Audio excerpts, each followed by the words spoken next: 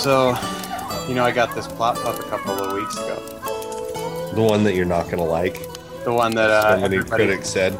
Oh my God. I have never taken as much verbal abuse. Or that's not true. The squirrel hunting thing, everybody knows about that. That went off the rails. But this is a not super distant second.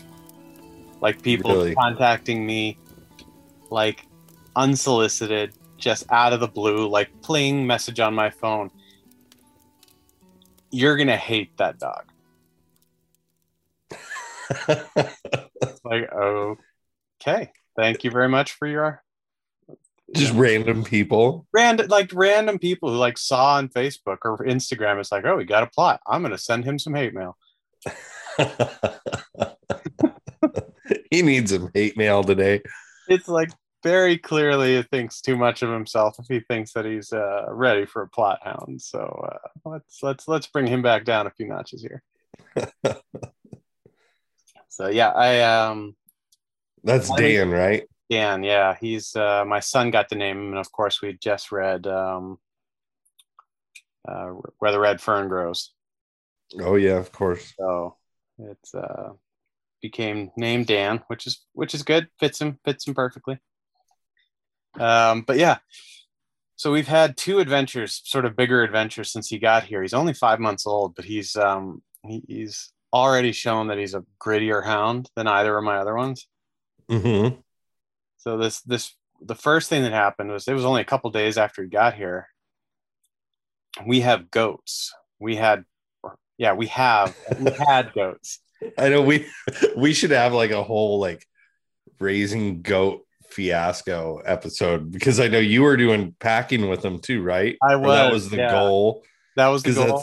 And you got some goats with that same thought, didn't you?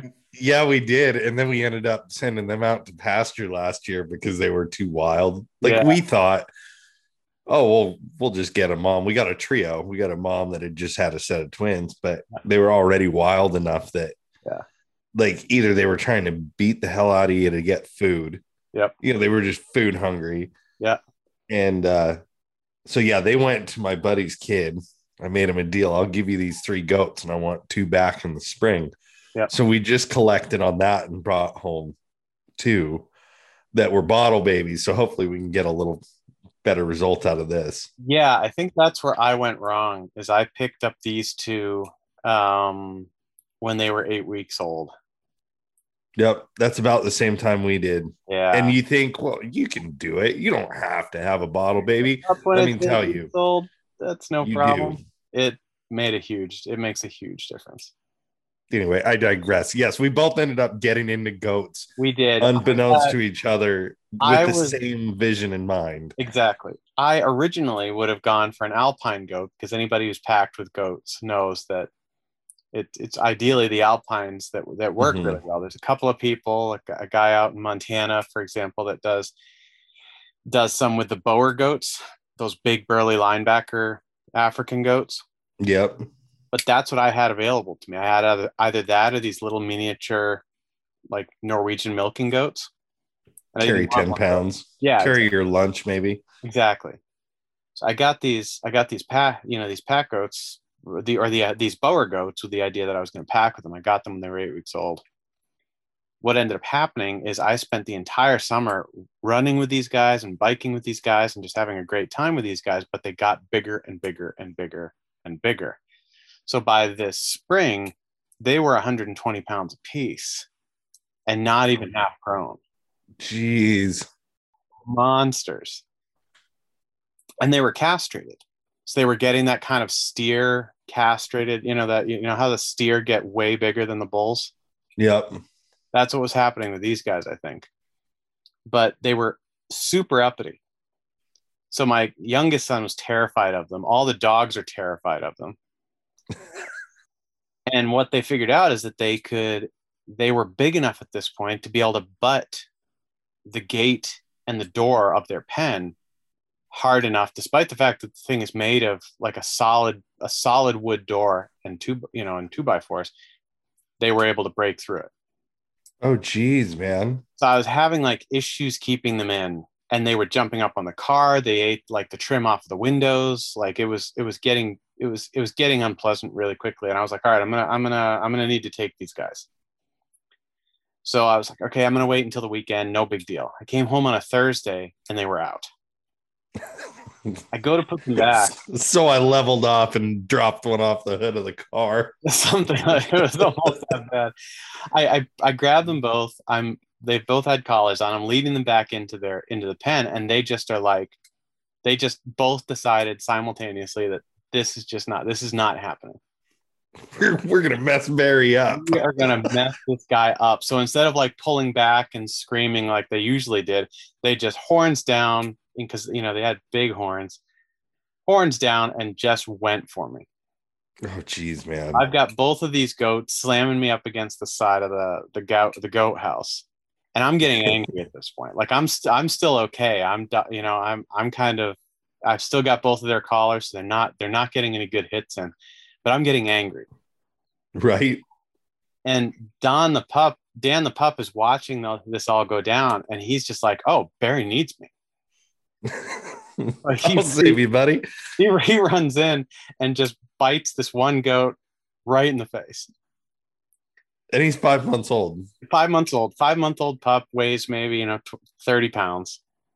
150-pound goat. Yeah, 120 something pound goat goes in and bites this goat in the face, which then of course rips its backs up so that I lose grip on its collar, and just starts pounding this puppy, just bam, bam, bam, bam into the gravel.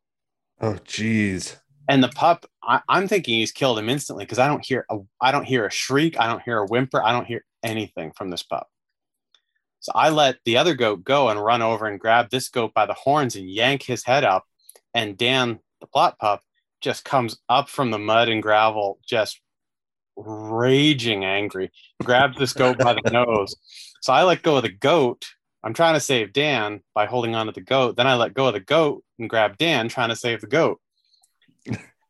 As soon as I grab Dan, the other goat, which I had let go, nails me from behind and sends me sprawling into a mud puddle.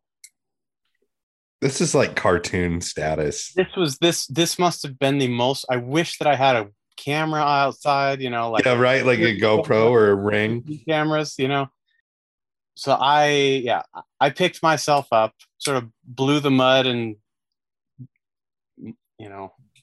mud puddle water out of my mustache, went inside, got my gun, and dropped them both. Because that's how we do it over here. That was it. That was like, I was done. Gutted them both, hung them both to age overnight, slotted them the next day, whole grilled, 2 shoulders. I know that was the best picture, because I asked I had messaged you how was the goat expedition, and I get a picture back of like a leg of goat over an open fire. Oh, it was excellent. So we've been eating goat for the last couple weeks. It's I'm enjoying it immensely. It's not bad. It's good. A lot of people get freaked out about it, but really, I've tasted deer that were more gamey. Oh, for sure. And like I said, these guys were castrated, so they didn't have that real sort of buck gamey, manky, musky taste or smell to them. Yeah, and that makes a big difference. I know. Oh, huge difference. So no, it's good meat. And yeah, I was surprised. I did a little bit of reading, about some recipes and things, how to prepare them. And I've prepared them the same way I would prepare like a deer. Mm-hmm. It's pretty comparable.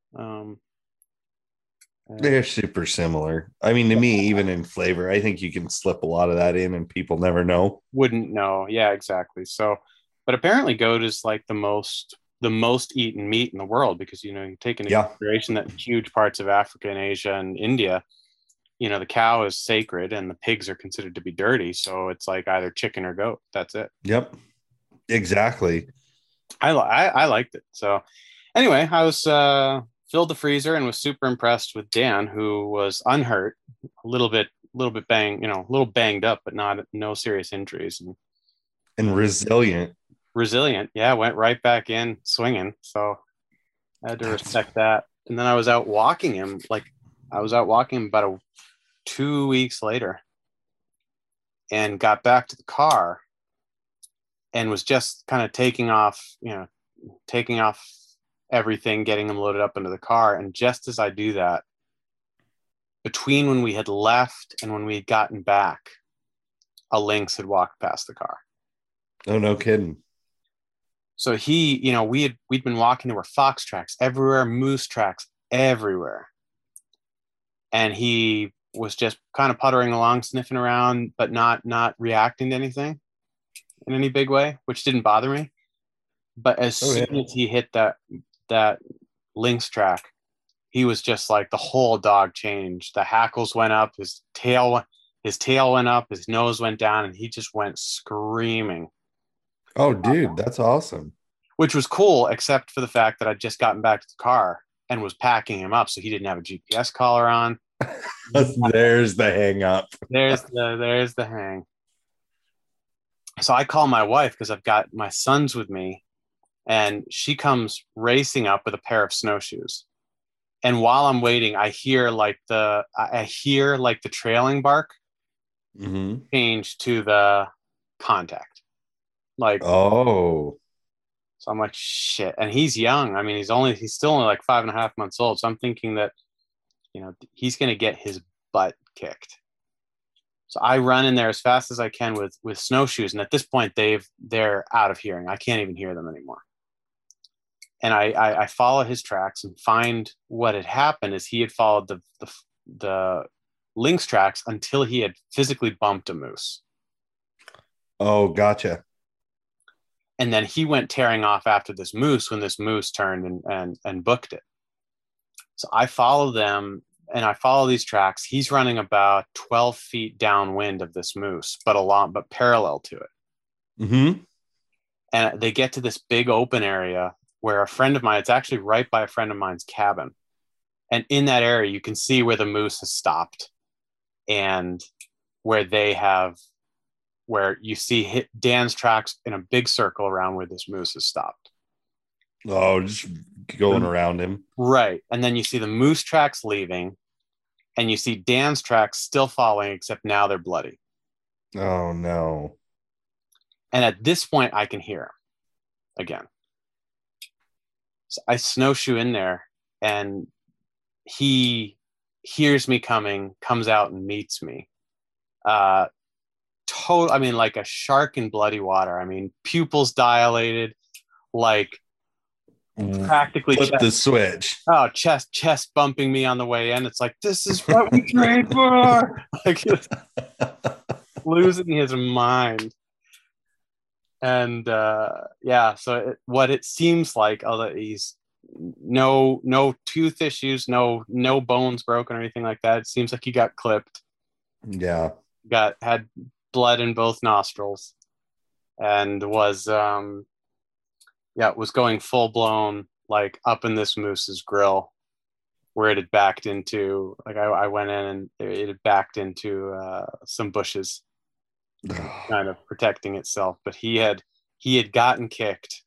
I am assuming he had come into contact somehow with that moose, gotten the bloody nose, and then trailed it for a few more 100 yards, and then baited up in some bushes. Man, that's wild. At 5, that might be a tough one to break. At 5.5 months old, like that's, I don't know. Like, I've talked to a couple of plot people who are like, oh yeah, that sounds like a plot. Yeah. But like for me, who's coming from these foxhounds, like, not to say that they're soft. That's not what I'm saying. But like, no, it's just different. This is something else, man. Totally. Well, and like I actually did a podcast. I mean, I know this is going to release in a couple of weeks or whatever, but I just did one with a customer of mine's kid out of California, and it was like a school project, and we were talking about dogs. Posted a link to that, yeah. Yeah, I just posted a link to it. That was fun. It's cool to see kids involved, and this kid's been around hound dogs forever, so it was interesting. But I was talking about basically dogs have 3 things on their mind. I mean, most living things: self-preservation, reproduction, and catch whatever I'm chasing with a hound. I mean, that's like the three things that they care about. Oh, for sure.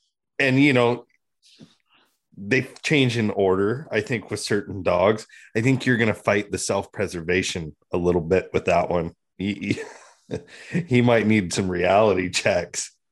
Yeah, well, I saw when I got in there, I saw that he was at that point from where the moose was stopped, from the first time to the second time.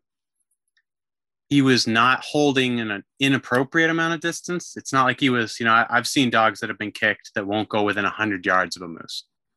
He just learned a little respect. He learned a little bit of respect. I was actually fairly pleased to see that there was no cowardice whatsoever, but just like a nice streak of common sense. If you could read anything from the tracks, that he was, he had a little bit more respect for the humongous 1,000-pound beast. That's good. That'll be helpful in the future. Oh my gosh. Yeah, I'm like, maybe pig hunting isn't a good idea with this dog. Oh man. Yeah, some of those dogs are just bonsais. I mean, of any breed, but especially some of those plot dogs just run in and like they give no regard to their own life at that point. They are gonna go and get whatever they want.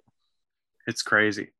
It is crazy. I mean, I shared this with a couple of plot guys that I know, and they were like, "Oh, that sounds about right." And then then of course the horror stories start rolling. I had a dog, mm-hmm. And some of them are just like, "Wow, man!" They're talk about a tough dog, and I'm still. I really like this dog. I like everything I've seen about him so far. And you're going to go do the test with him, you said? Yeah, I am going to do with that. With Ivan? Yep, I'm going to do that. And I think he's going to be pretty all about it. I think he'll test better than Buzz will, probably. Yeah, I would say probably. I mean, just knowing the type of dog Buzz is and talking to you. Yeah, he's a just that dog, and I'm fully aware of that. He's a much softer dog in that sense, and he does everything that I ask him to do. Especially with my kids, he's the perfect dog to get my kids started in hunting. Mm-hmm. Because I know he's going to go out. I know that he's got a cold enough nose that he's going to find game. His ability to find game is excellent. Right. He's going to run it hard so that it's going to den quickly. And then he's going to be done, and then he'll go and find another fox. Or if I tell him, he'll come with me back to the truck. Right. So it's it's so ideal for the kids because, the kids,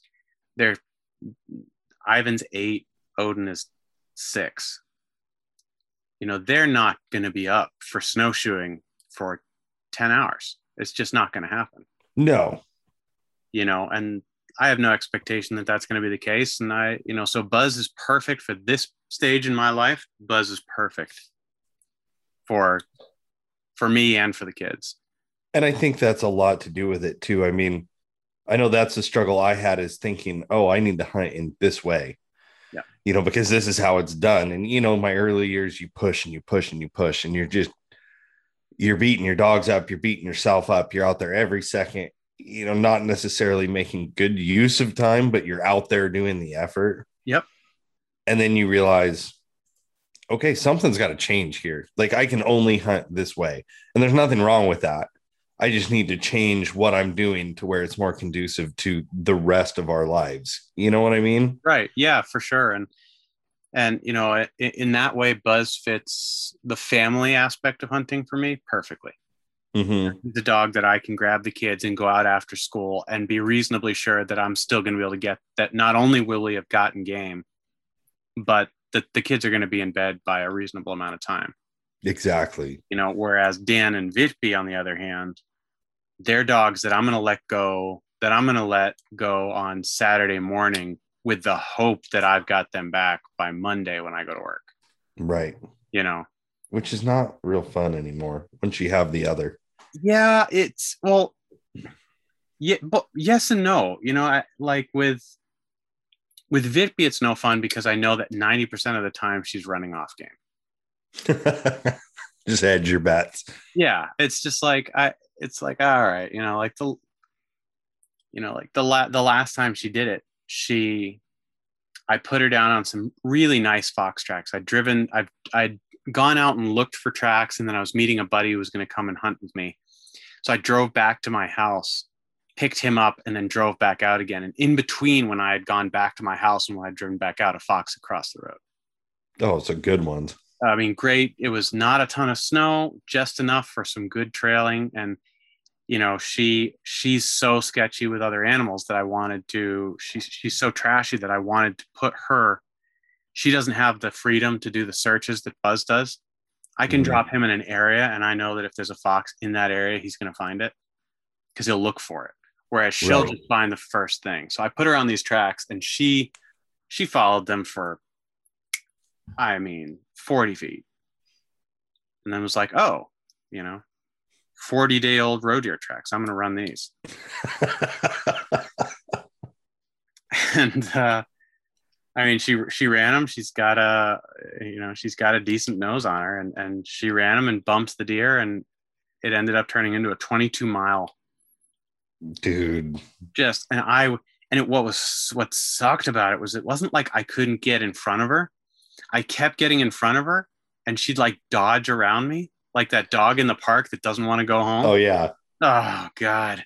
So what's the deal? Are you guys restricted on what you can use as far as training equipment? I mean, so here's the deal. Like, I'll fill the listeners in. We really had a plan on where we were going with this podcast. Yeah. And we're hoping to get to feet eventually, because that's like one of Bear's, few areas of expertise. Exactly. Those sled dogs. Expertise. It's an area where I have a lot of experience. Put it that way. So that's where we're headed. We're just taking the long way around. We're taking to get there. Yeah. If we get there, we might have to do another one. You never know. We might have to do another one. But are you guys super limited on the equipment you can use, like e-collars, like they are in Australia? Yep, big time. I am not allowed. That is wild. It's crazy, man. So, like, the Garmins that I'm able to get here are different than the Garmins that you guys have.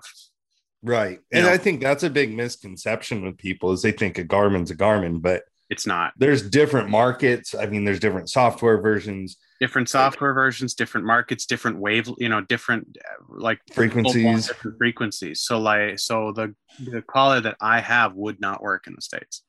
Right. And the maximum that I'm allowed to do to a dog is vibrate it. Really? I can't shock it. I can't do anything like that. It is illegal for me to shock my dogs.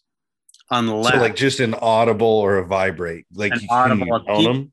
I can tone them, I can vibrate, but I cannot do anything else. I can take them to a registered, certified livestock breaker and have them shocked off of sheep and domestic reindeer. Huh. But I cannot shock them myself off of trash. It's like you could go to a breaking pen, basically. I can go to a breaking pen and have them broken off of sheep. But that's insane. It's insane because they've got all of these rules in addition where I can't, a dog that's over 41 centimeters at the shoulder is not allowed to run any hoofed game. That, I think, is like one of the things that I'm most intrigued about with hunting hounds in other countries, because like my friend Shane Ringen out of Australia, we were talking, and they can only import certain types of dogs. Yeah, they have to be certain bloodline, or I'm sorry, breed. Size restrictions, you can run this dog on a fox, but you can't run it on a Samba or Sambar. Yep. It blows my mind. And it's the same deal with the shock collars down there too. Yep. Like you have to have a prescription from your veterinarian, he was saying. Yeah. And then you can get an okay or an exemption, which, like, I mean, I guess I didn't realize how the rest of the world views e-collars. But like I look at it like, Yeah, it's a braking tool, but it's a safety tool too. I That- mean, like if I tell you to come here and you ignore me 500 times and you get ran over, that that's not a good thing. Where if yeah, I can teach you like this means business. right. Yeah, and I mean that's the tough situation is that I'm in a situation where it is illegal for my dogs to run off game, but I have very few tools in my arsenal Just barbaric. to I break mean, them like off. they expect you to physically break them off of Yeah, I mean, I guess they expect me to run down a running walker. Like I don't know what they're expecting of me. I don't think, hire the Bears defense and yeah, they think I'm Cameron Haynes or something like that. It's like, who do they think I am? I'm going to be able to run like 200 miles later. I'm going to be like, gotcha. It's like, how's this going to work? see, and that's how it used to be here. I mean, I think back early days. So when we first started, Danny would literally ride around in the truck with me. We'd have the slider window open. Yeah. Because we didn't have shot collars and we had a broomstick. So she would just like give them a quick poke, poke. They bark out of place or, they're goofing. Just give them a little poke, attention getter. Yeah. And, now we would look like total barbarians because of that, and it's like here you have countries that literally like they're setting you up for failure. Like you said, you can't run off game, but you can't do anything to correct that before it becomes a habit. Right. So it's tough. So I know people who will will actually travel to other countries. Right. Just so that they can do their training. Just to break them off game. That's wild. Wire them up and just blast them. Right. One and done kind of a deal. That's nuts. So I'm probably, like realistically, I'm probably going to have to do that with VHP. I'm probably going to need to take her somewhere else and get her shocked off of roe deer, because that's the biggest issue. If I'm willing to choose my battles. If she wants to run hare, go for it. Like I don't care. She's not going to leave the country on you, right? But roe deer, it's like not only is she gonna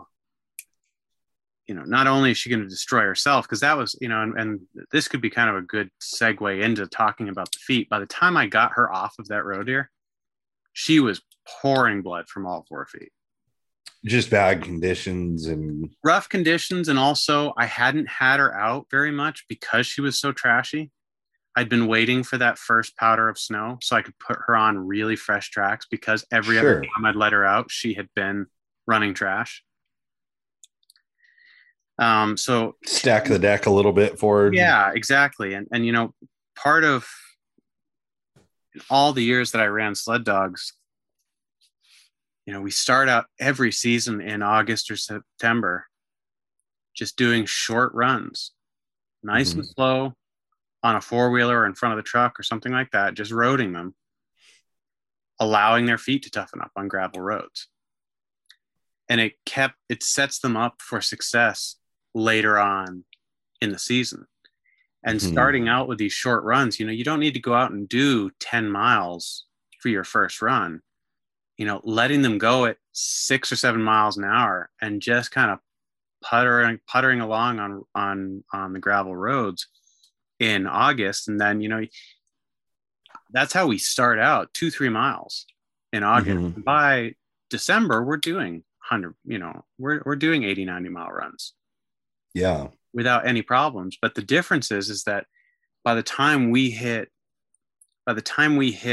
what would be racing season, so January, February, March, our dogs have not been nursing small injuries.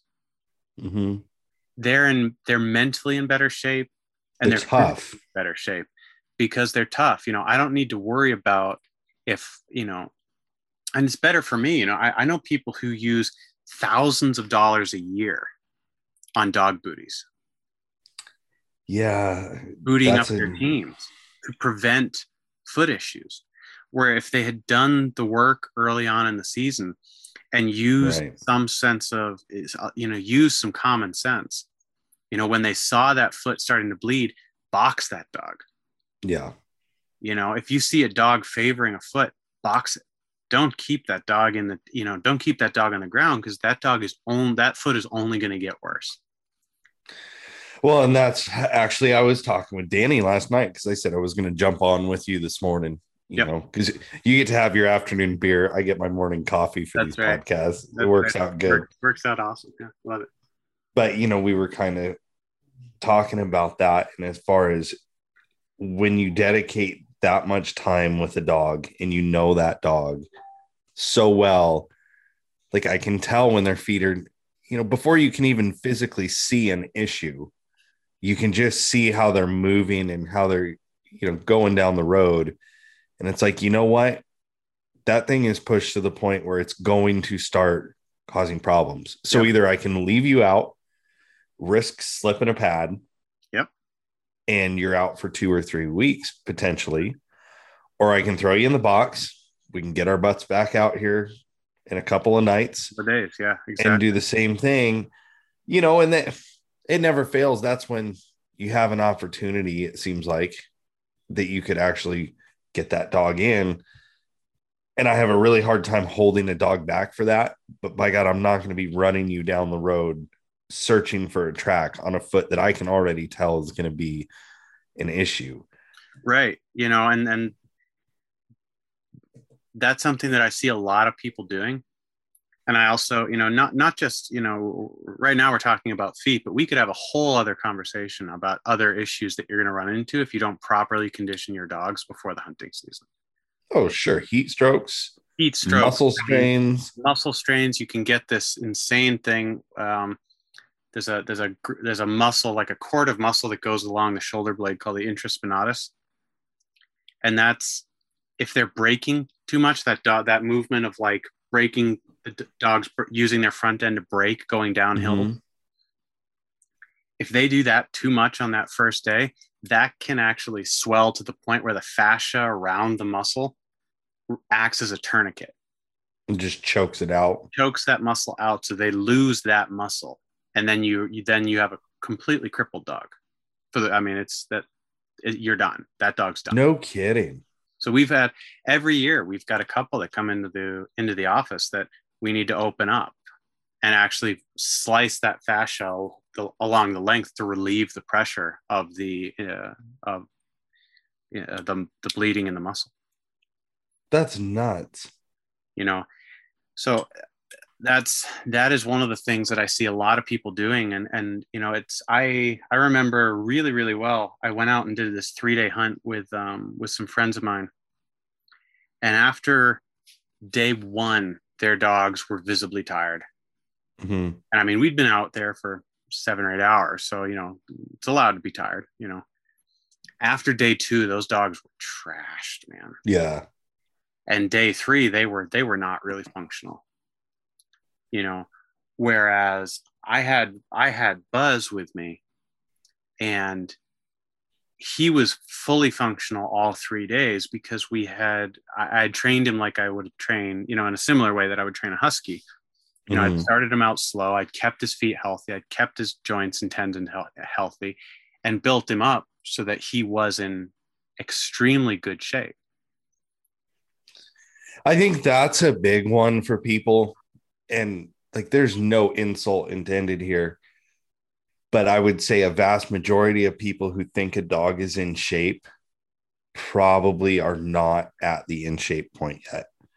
Like, it's kind of one of those things, like when your parents tell you won't understand until you're a parent. Okay. Right. You don't know a dog is really in shape until you see a dog that is truly and fully in 100% shape. Absolutely. And mine are not that. Like, mine are not those dogs right now. No.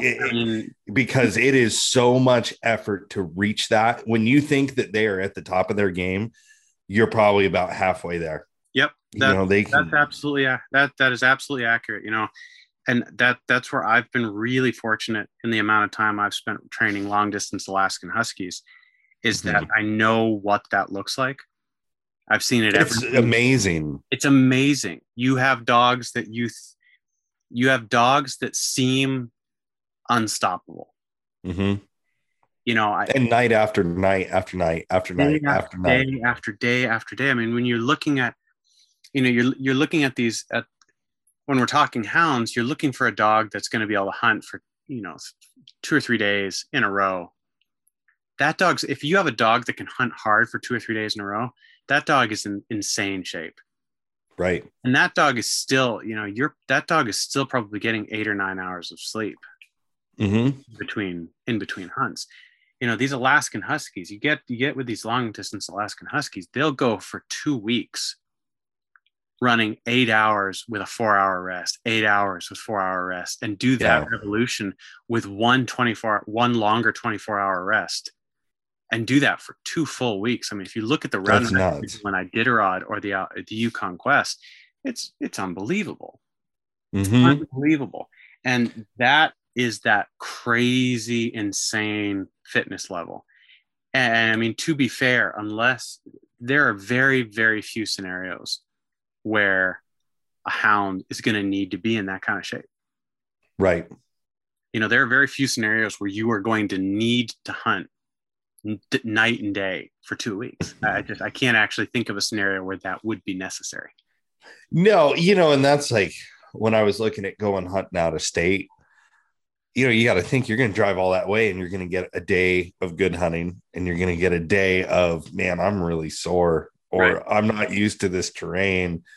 And day 3, you're like, that's not going to happen. Right. When you're coming off a fresh rest, fresh dogs. And that's the thing I think that I would like to emphasize to people is it's all in the prep work. Absolutely. Painting houses, painting cars, like it's the same with hound dogs. It's all in the prep work and what you put into them. They are athletes. This is not a, supersize me McDonald's combo eating, running a marathon. These dogs are fine-tuned, top of their game when they're in that peak physical condition, which again, no disrespect, because a lot of people just physically cannot get a dog to its full potential because of our limitations in life. Right. It's our work, family, the difference in hunting a dog 1 day a week to 2 days a week is big. Mm-hmm. 2 to 3 days a week is even bigger. When you've got a dog that's clicking off 3, 4, 5, 6 days a week. Yeah. I mean, that is truly one of the most amazing things you'll ever see. That is a top athletic performer at the peak of their game. Absolutely. And you have less injuries. You'd think that you'd have more because they got more woods time, but you've built up that muscle structure. They're good in the woods. Their feet are tough. They're mentally way tougher dogs. They're machines at that point. They're machines. They click into this just like Terminator mode. Just they go full Rambo, where it's just like head down, like they're feeling no pain. It's just like, they're so mentally tough at that point. And I've seen that. I mean, luckily I've got some buddies that, they hunt really hard, and I've been there 2 seasons over the years. I can tell you, we were in top physical shape. That was it. Yep. But, I'm getting ready to work on a new turnout pen here because we've got our kennel, but I'd like to have a bigger turnout. Okay. And what I always did in the past was I ran my dogs on 3/4 clean gravel. Yeah. I didn't do the minus because I don't like all the little stuff filling in, but that was their kennel, was 3/4 clean. And I'll tell you, that was something perfect that other than the cleaning and sanitizing, that got to be a little bit rougher, or you'd lose a lot of gravel in the process of cleaning. Yep. But for feet, that is exactly what's going to go back in a major portion of that kennel, because there was never a foot problem when they were just conditioned like that. That's exactly it. I wrote an article for you guys that I think is going to probably come out a few weeks from now. So I don't know what that's going to be in relation to this podcast, but you guys that are listening can go and check out the ambassador page and find the article there. If it's out yet. If it's not, it'll be out shortly. And I write about that. The best thing that you can do is if you can have coarse, bark, like cedar bark, or better yet, gravel, like coarse gravel, that is going to toughen their feet up to a degree that I think people don't quite understand. They're like, oh, my dog goes out and runs for an hour on a dirt road. It's not the same thing. No. When they were living on that, it was they're iron. insane. they're absolute iron. And then you can run your dogs in, you can run your dogs in anything. I did 3 hard days in a row this year in frozen corn snow with That's Buzz. got to be rough. He not a drop of blood, not a single day where he had an off day. I did 3 days in a row. Really? He hunted equally as hard. It was at the end of the season. We'd been hunting 3 or 4 days a week the entire winter, and his feet were iron at that point. And Yeah. I posted some videos of it, and people were like, people got on me. They're like, "Oh, you can't do that. That poor dog. What about his feet?" And I took some pictures of his feet on day 3 and was like, "There's zero issue here." Mm-hmm. And it's, as you say, it's not that people aren't doing it. It's not that people are doing anything wrong. It's just, Right. you've got to understand it's how long it's going to take that foot to toughen up.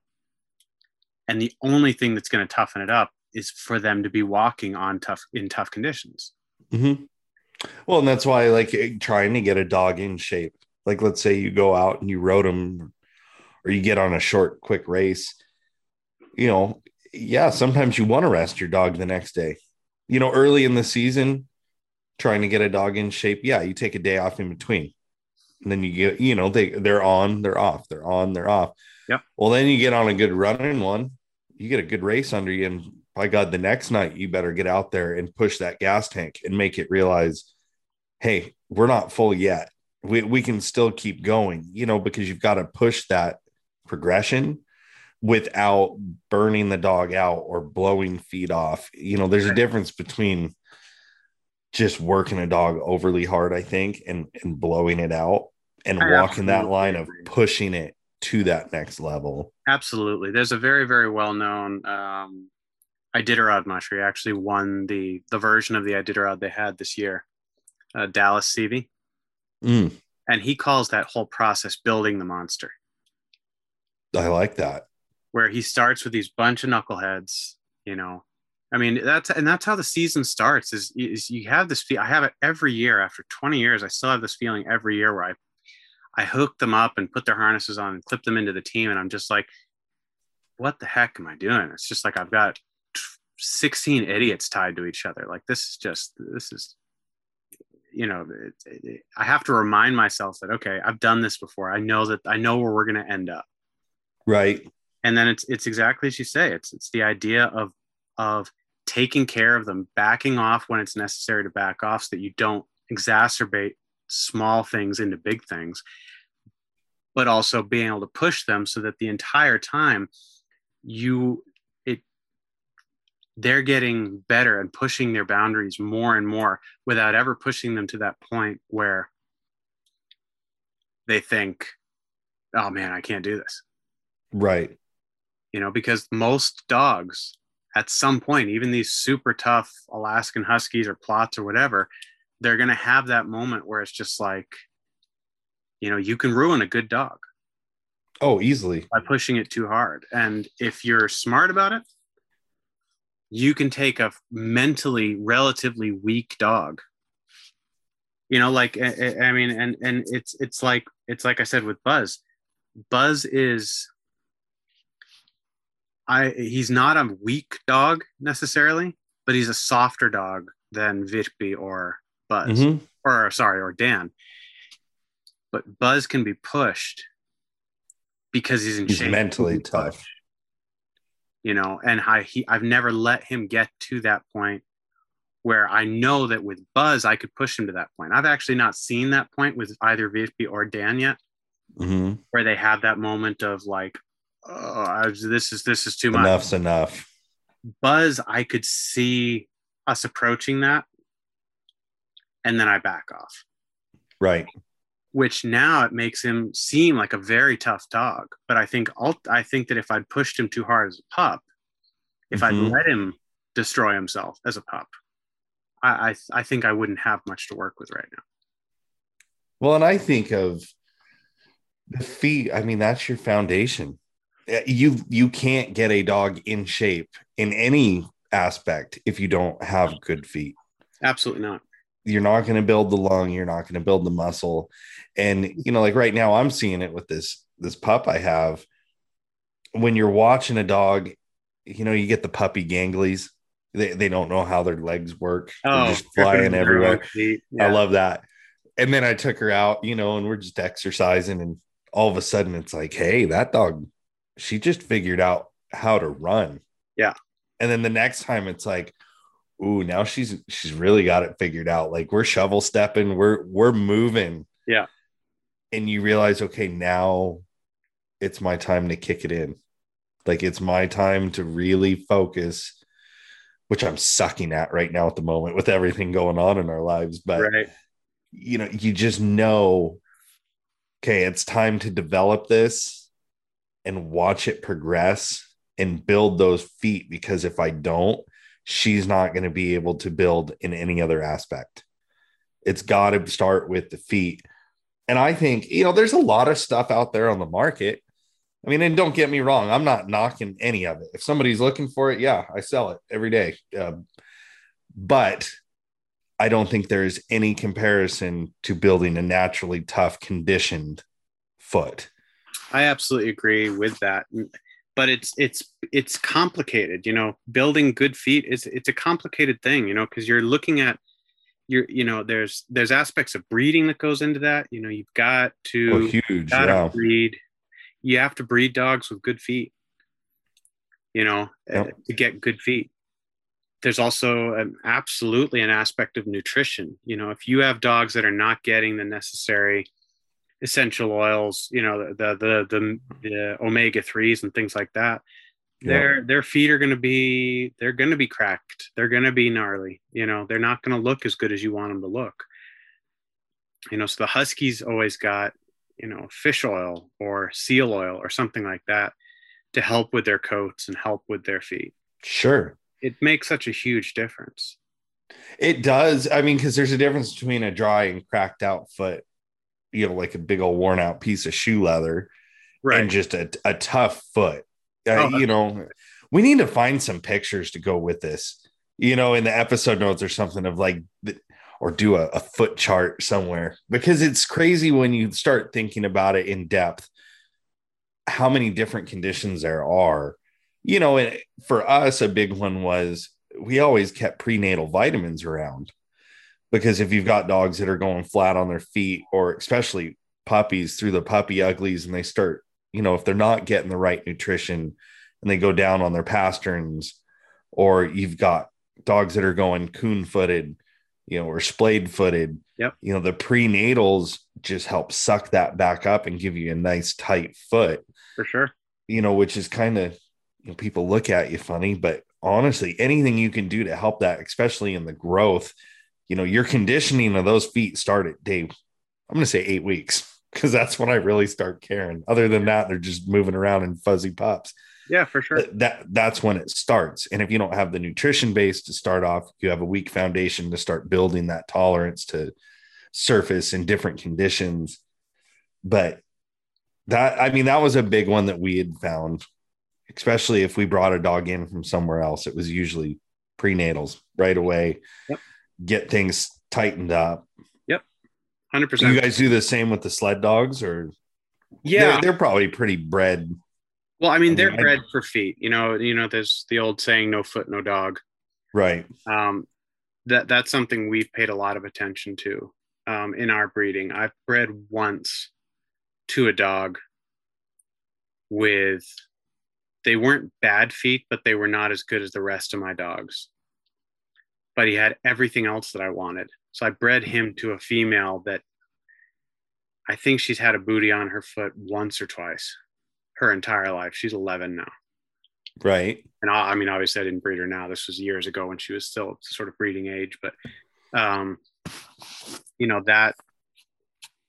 the breeding is certainly not to be underestimated when it comes to foot health, but you can compensate for a lot with just a good conditioning program. Mm-hmm. And I'm not talking about like, chemicals or foot conditioners or things like that. I'm talking about getting your dog on a gnarly surface and not not asking it to do 20 miles. I see all these pictures now and videos and stuff of guys, roading their dogs, and their dogs look great. Don't get me wrong. I'm not saying that they're doing anything wrong, but I see them all, pleased that their dogs are roading at 20 miles an hour or 25 miles an hour. And that's all well and good. But I think for early on, when you're first starting to road, keeping them at a trot. Mm. Keeping them at an easy lope or a trot. If you start doing that full blown gallop thing, it's breaking down. You're going to start breaking down tendons. You're going to start, banging on some joints, and you're going to start banging on feet in a way that is going to not necessarily be what they need to toughen up optimally. It'll toughen them up for sure. But, and you'll be behind. Yeah, we're talking optimal, we're talking about keeping a dog, toughening its feet up, keeping the progression good enough as you're training so you're not way behind your buddies when you let your dogs out. Mm-hmm. But at the same time, you want to have a dog that when you empty the box, it's going to be healthy, sure-footed, and have that foundation. It's you build dogs from the ground up, and I absolutely believe that you can break even a mentally tough dog. If you're running that dog on bad feet, that dog's going to break eventually. Mm-hmm. And I think that's the hard part, because everything's an action and a reaction. The pendulum swings so hard with these dogs. We've all seen it. A dog that looks great one day, you go travel, and 3 days later, it's like, man, this dog just sucked up, lost 8 pounds right over 3 days. Or, it's like, you think you got to add some feed here, and then next thing you know, you're 10 pounds overweight. Like, it's hard to judge where that baseline is on certain things. And when you're conditioning those dogs, like you're talking about, running super fast right off the gate, the bad thing is you won't even see what that's doing to the dog until you're done. Until you're done. I mean, and not even always the next day. All of a sudden, by the end of season, though, when your 3-year-old is acting like a 6-year-old, yeah, you won't understand it until it happens. And exactly. We all do it. Like, I've done the exact same thing, push them hard. I used to pride myself because, let's say in 7 days, I hunted 5 and they did a minimum of 20 miles a night. Like, I hung my hat on that. Right. And what I did was I shaved years off of those dogs' hunting careers. It's a mistake that I'm sure everybody who's had any kind of a hardworking dog, like a hound or a husky, or, even a bird dog, we've all done that. Mm-hmm. We've all seen that a dog suddenly gets old at 6, 7, years old, when realistically, it's become a source of pride for me that my huskies have they have excellent longevity, both because I've read on that, but also because I allow them. I'm aware of the fact that they're not fully put together. They're not fully grown until they're 2.5, realistically. Right. If I bang on those young bodies, if I'm really abusing tendons and joints on a young dog, that's going to create these small chronic things that you're not even going to see until the dog suddenly just starts to lose a step. Mm-hmm. Starts to get arthritis, starts to get, and it can be in a totally unrelated spot. You can have a dog that favors its front a little bit, so it's pounding a little bit more on its back feet, and it creates spondylosis and arthritis between its vertebrae and, right in front of its pelvis. And that dog's going to be crippled. That dog's going to be crippled by the time it's 6, 7 years old. And, it's all about, for me, and I'm sort of sounding preachier than I want to here, because, there's so many roads to roam, but what I have found is that being reasonable, taking into account that these are young dogs, taking into account that it takes a little bit of time, even for adult dogs between seasons, to get them into shape again, has paid massive dividends. Because I don't know about you, but I would much rather have a fully trained dog I would much rather have those 2 years, 3 extra years with that fully trained dog, Oh, definitely. than to get that young dog on, you know, 4 or 5 more hunts. That's, Mhm. I would rather that young dog sat it out, and that I You get trade it off. right Yeah. 2 or 3 Add extra. it on the back end. Right, because I mean, and that's realistically what you're looking at here is you're Mhm. looking at years off of that dog's active career Oh yeah. if you abuse it as a pup. Hmm. If you abuse, and it's not that we're pushing them to do that. What, these, their That's natural natural drive. predilection is to go just balls to the wall. Hmm. It's what we breed for. It's what we look for. But I don't think it's. I think that there's something to be said for holding them back, not letting them destroy themselves, because they'll destroy themselves if you let them. Hmm. And I think holding them back a little bit, keeping that intensity at 100, Right. you're going to get that. You're going to have a dog that maintains their health longer. I've got a lead dog down there now he just retired at 11, Wow. and he was That's doing, old that's old, man. for what But you then, do. yeah, but that's my last 3 retirees have not retired until they've been 11. Wow. And my 2 main leaders right now are 8 and 9. That's crazy. And it's because I learned painfully, like painful lessons early on in my career that I took away. It was so important for me to be looked at as serious, that, oh, he's getting out there, he's doing it, that kid's serious. Hmm. That I did my ego, I can't remember who it was that said it, but somebody said an ego is an awful burden for a dog to bear. Yeah, I love that saying. it's true. It's so true, because my ego, me wanting to look serious and be taken seriously by my peers, made it so that it motivated me to get out there and do that little bit of extra, which I thought was making a difference. And in reality, I was stealing time off of that dog's career on Hmm. back end. Man, we could do like a whole series on conditioning though, because there's so many aspects to it. So many aspects. It's so I just complicated. know there's so many guys trying to get dogs ready right now. Like when we were talking and kind of brainstorming, I knew feet are always a good topic because you've got the guys that use products, the guys that don't, which products do you use, this and that. I mean, and I'm not going to knock, like I said, any of the products out there, Right. but there's no replacement for Mother Nature Mm-hmm. in my eyes. Yeah. And I know I'm really looking forward to that article coming out because this whole ambassador program is a new thing for us. And it's going to be a great resource for our followers, our listeners, our customers. Mm. Because, I mean, we've got a pretty cool collaborative going with a bunch of you guys that are bringing some content that, I mean, it resonates with all of us. I mean, you got to think feet are just as important to the guy who's been hunting dogs for 50 years as they are to the new guy. The new guy Oh, just doesn't know it yet. right. So, I was glad to see that article come in because I think that's going to be a really good one for people. So make sure to check out the Ambassador blog. We'll have those posted up on the W Facebook page and, our Instagram stories and things like that. Yeah. But we look forward to that one and a bunch more from Bear and a lot of other guys Yeah, and some gals. I did a little screen. The ambassadors. We get our own. We get a little bit of a login, so I was able to go in and see what's sort of on the horizon. There's some radical articles there. Good articles, Oh huh? my gosh, there's some good ones coming.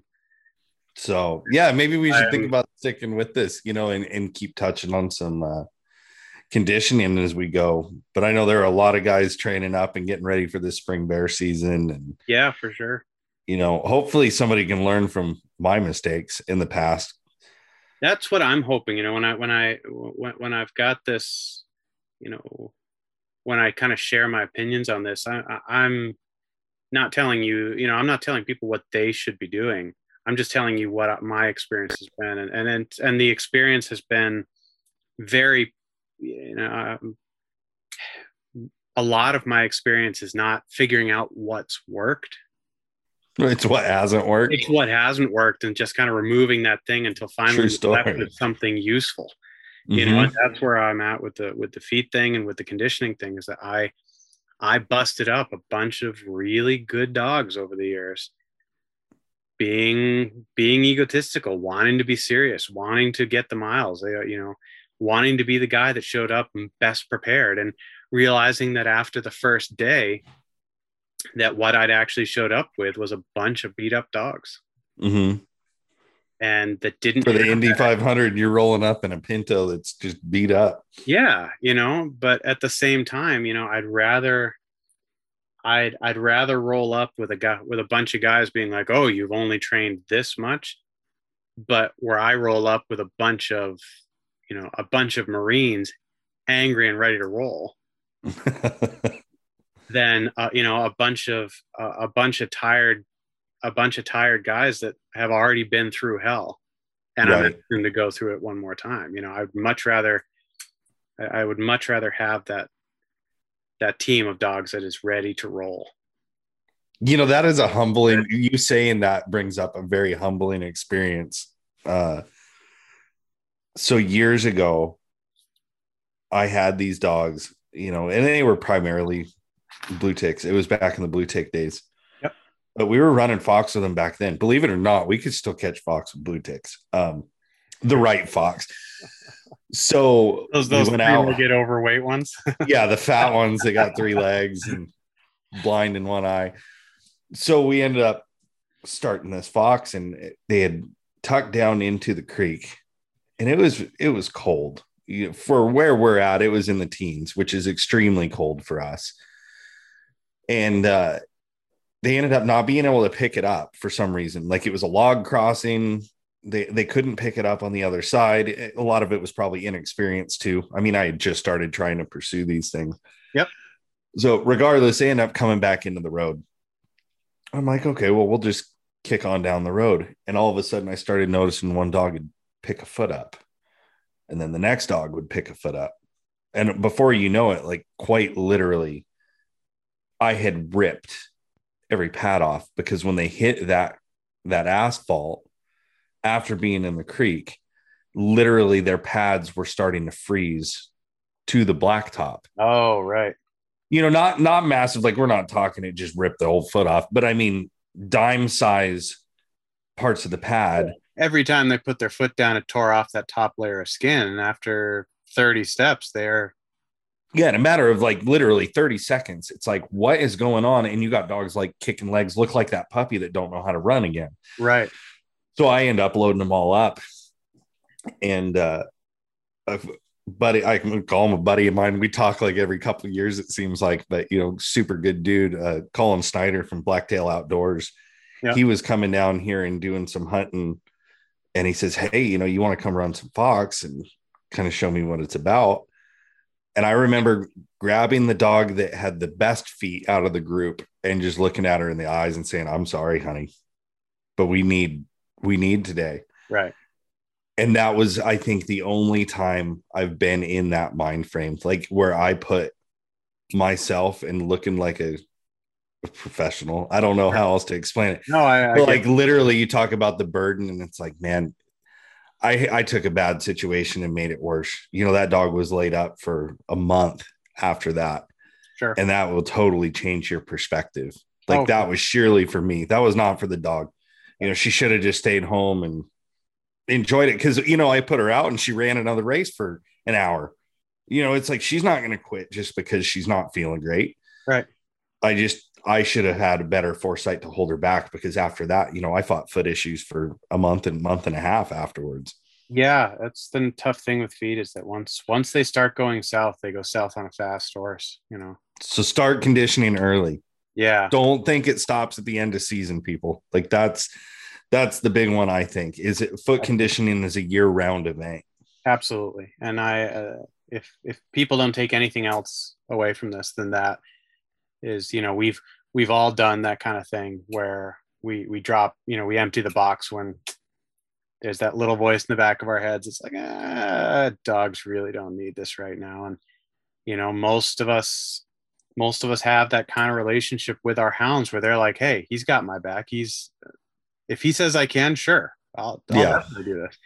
And sometimes unintentionally we abuse that privilege. And it is a privilege. It's an earned trust that I've seen guys, and it's heartbreaking to see. I've seen guys during races and even during training where I'll tell you a quick story. I went up with this old lead dog that just died. When he was a little bit younger, I went up into the mountains with him during a windstorm, and I just had the best run with these guys. And I knew I knew how hard I could push them without them breaking, because I've broken teams before, and I knew I didn't want to do that. It was heartbreaking when I did. It took me years to kind of get those dogs back to where they fully trusted me again. And I didn't want to do that again. And, that was 10 years ago. But anyway, we get up into the wind, and it is just cranking. It's blowing the dogs off their feet and all this stuff. And we flop around. Every time we stop, their tails are still wagging, and we're having a good time. And but I'm up there for a few hours, and then I'm like, all right, we're good. So I turn the team back to the wind. It was hard conditions. They could run wherever. They didn't need to be in the trail. And we busted off down the hill. I knew we were eventually going to intersect another trail.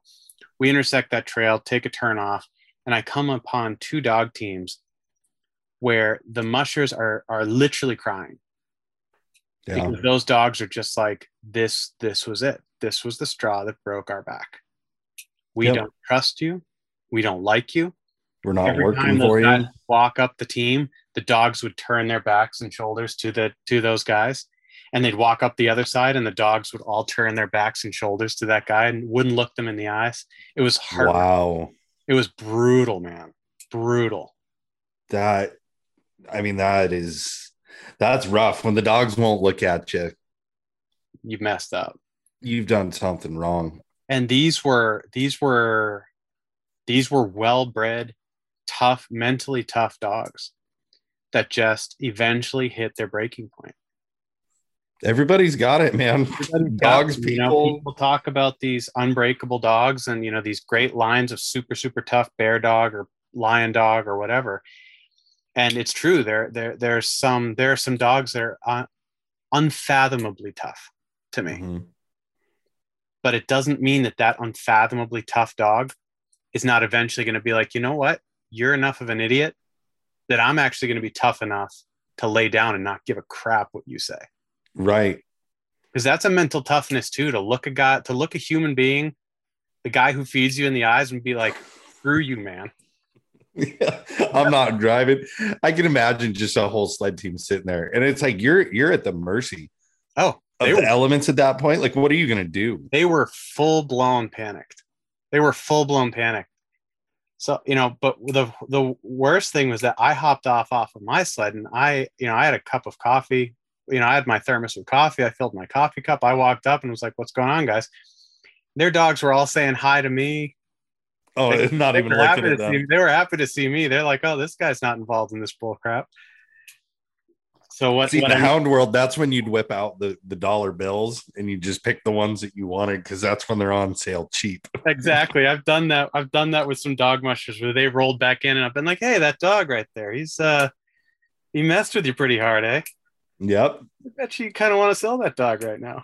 Exactly. So it's mostly my wife doing the mushing right now, but her main lead dog is a big black dog named Ferris. And I got him when he was a pup, or a relatively young dog, 1.5 years old, at the end of a race where I saw them leave the starting chute, and I saw that dog trip and go down hard. Got back up onto his feet. I saw that he had hurt himself. Mm-hmm. The guy running him didn't see it. Ran him 100 miles. Oh, man. And got into the checkpoint, and that dog could barely move. He was like, I don't know what the deal is. It's just a crappy dog. And I was like, I think you're probably right. Total piece of garbage, but hey, I've one of mine, I've got an extra spot in the kennel. And, I'll take him off your hands for you. It was like, that way you don't need to, because he was going to go out and do another round. It's like, that way you don't need to take care of him in the checkpoint. Just drop him and give him to me. Right. The guy was like, yeah, I don't even think you want this dog. Total garbage. And I was like, oh, I'll take him off your hands for you. And he's been our main leader for the last 6 years. Isn't that funny how it works out? Oh, I love it. I love it. And I mean, that kind of stuff's happened to me too, where I've just been like, this is it. I am done with this dog. And it's gone on to do like great things for somebody else. It's humbling, but at the same time, it's nothing better than that. You want what's best for your dogs, even the ones that are pissing you off. And if what's best for them is not to be here, then by all means. Hey, sometimes knowing that it is not the right fit for a dog is half the battle. Because I have owned plenty of dogs. I mean, I've sent dogs back to people that flat out told them, yeah, it's going to make a dog. I'm sure it will. Yep. I will never give it the fair enough chance because I had one crap in her food bowl every day. Yep. Every day. Fresh steamer. And finally, it was like, you know what? I don't care if you turn out to be the nicest dog on the planet. I can't take this mentally anymore. Like, I'm going to break over crap in a food bowl. And, she went back and turned out to be an awesome dog. I'm sorry to laugh. We've all been there, man, where it's just like right? That one dog, it's the sound of their bark, or they try and pee on you when you walk by them, or there's something they're doing that's just like, I'm going to move this dog on before I have a mental breakdown. Exactly. Just find, sometimes your job is to find the place where that dog belongs. Yeah, exactly. This is going to start like a whole series, man. We're going to have to do like a mini series of Bear and Jason shooting the breeze. And yeah, because I find it interesting to talk about like these, foot topics or Absolutely. Conditioning, because it's something that's relevant to everybody, whether you're running cats, coon, fox, bear, lion, 100%. Huskies, it doesn't matter. Like, literally, conditioning is something that is so universal across the whole dog industry, I'll say. True. Yeah. That, I do hope people go and read your article, because I think that's a really good, short form way. I mean, it's not a 10,000 word essay. We're talking it's probably just, 500 words, short and gritty, just kind of the basic tips. And, and anybody who wants to talk to me more about this, just give me a shout, send me a message on Facebook, or check out, the Hunting Hound on Instagram, and I'll get right back to you, and we can talk feet until the cows come home. I love talking dogs, and I love the nuanced aspect of the whole thing. So feet and conditioning, I'm not an expert, but, I have an interest for it. And, maybe between me and whoever I'm talking to, we can come up with some, at least some different ways of looking at it that I haven't thought of before. Sure. Which is only going to benefit me and my dogs. So I'm all about it. Anybody who wants to talk to me about it, please contact me. Open for debate. Yeah, I love it, So it's that was awesome, man. I wish I could hang around all day, but the shop is now officially open. So I probably better go answer some phones. You probably should go to work. Yeah. I know, right? I should probably that was a good one though. Yeah, it was really good fun. Yeah, that was a little bit. I've been dying to hear that stupid goat story. I have been waiting for the goat story ever since I got the picture, and I knew the beginning and I knew the end, and I'm like, I want to know what happened. That middle portion is awesome. I guarantee it. Yeah, something happened in the middle there. Well, thanks for having me on with you again, man. I really enjoyed doing these. Of course, yeah, I love it. We've got when the sky's clear and you're able to come on for a few. That's always fun. Always good. Right on. Well, thanks everybody for listening. Yeah, we'll talk to you. All right. Man, I love that sound.